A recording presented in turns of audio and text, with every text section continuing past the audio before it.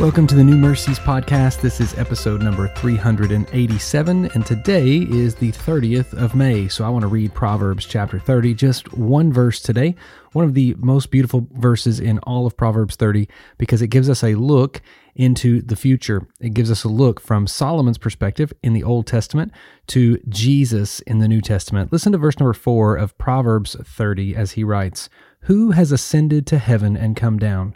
Who has gathered the wind in his fists? Who has wrapped up the waters in a garment? Who has established all the ends of the earth? What is his name, and what is his son's name? Surely you know." And that's just one verse in Proverbs 30, and it gives us this beautiful picture. This is Solomon who says, "I don't even know." In verse number 3, just before that, he says, "I have not learned wisdom, nor have I knowledge of the Holy One."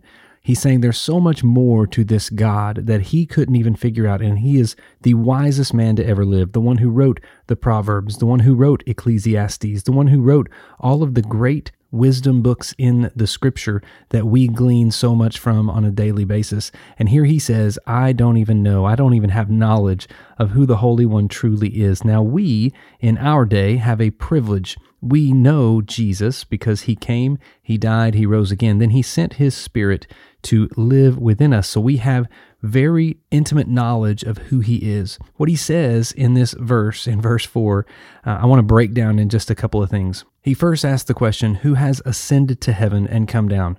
Well, we know that is Jesus, right? We know he ascended to heaven. We know he came down to earth. He came down to us. Then it says, who has gathered the wind in his fists? We know that Jesus is the one who controlled the wind and the waves. We know he's the one that guided the wind where it needed to go. Then it says, who has wrapped up the waters in his garment, the one who controls the waters, right? It says, who has established all the ends of the earth. That is a very clear, who is the ruler of the world? Who's the one that's established the earth, the creator, right? God himself. Because then it says, what is his name? And what is his son's name? Surely you know. Solomon knew, he had this yearning in his heart, that he knew that God was bigger than he could even imagine. He knew that he had a son that was going to be a great piece of this whole puzzle for us. Because in verse number 5 says, every word of God proves true. He is a shield to those who take refuge in him. Do not add to his words, lest he rebuke you, and you be found a liar. As he's wrapping up Proverbs, these last two chapters, this chapter deals a lot with nature and with some animals and some things throughout this chapter. And then the next chapter deals with the female that he can't get out of his mind and the one who is more precious than rubies. And as he ends this book and as he writes these last two chapters, he comes to the end and says, who has ascended to heaven? Who has come down? Who has gathered the wind in his fist? There is something so much bigger that I am yearning to learn and know more of. We have a beautiful opportunity today to know this God intimately, to have a close relationship with him.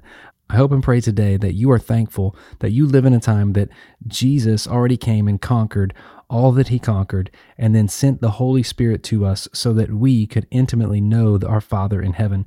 We have the privilege that Solomon didn't have, and he was the wisest man to ever live. We can learn from his wisdom, but we can also walk in freedom knowing that we know who this God is. We know who his Son is, and we know that we have life to the absolute fullest. So find some thankfulness today in who he is, and know that every word of God proves true. We know Jesus. We have the Holy Spirit that proves to us consistently that every word of God proves true. He's a shield for all of us who find our refuge in him.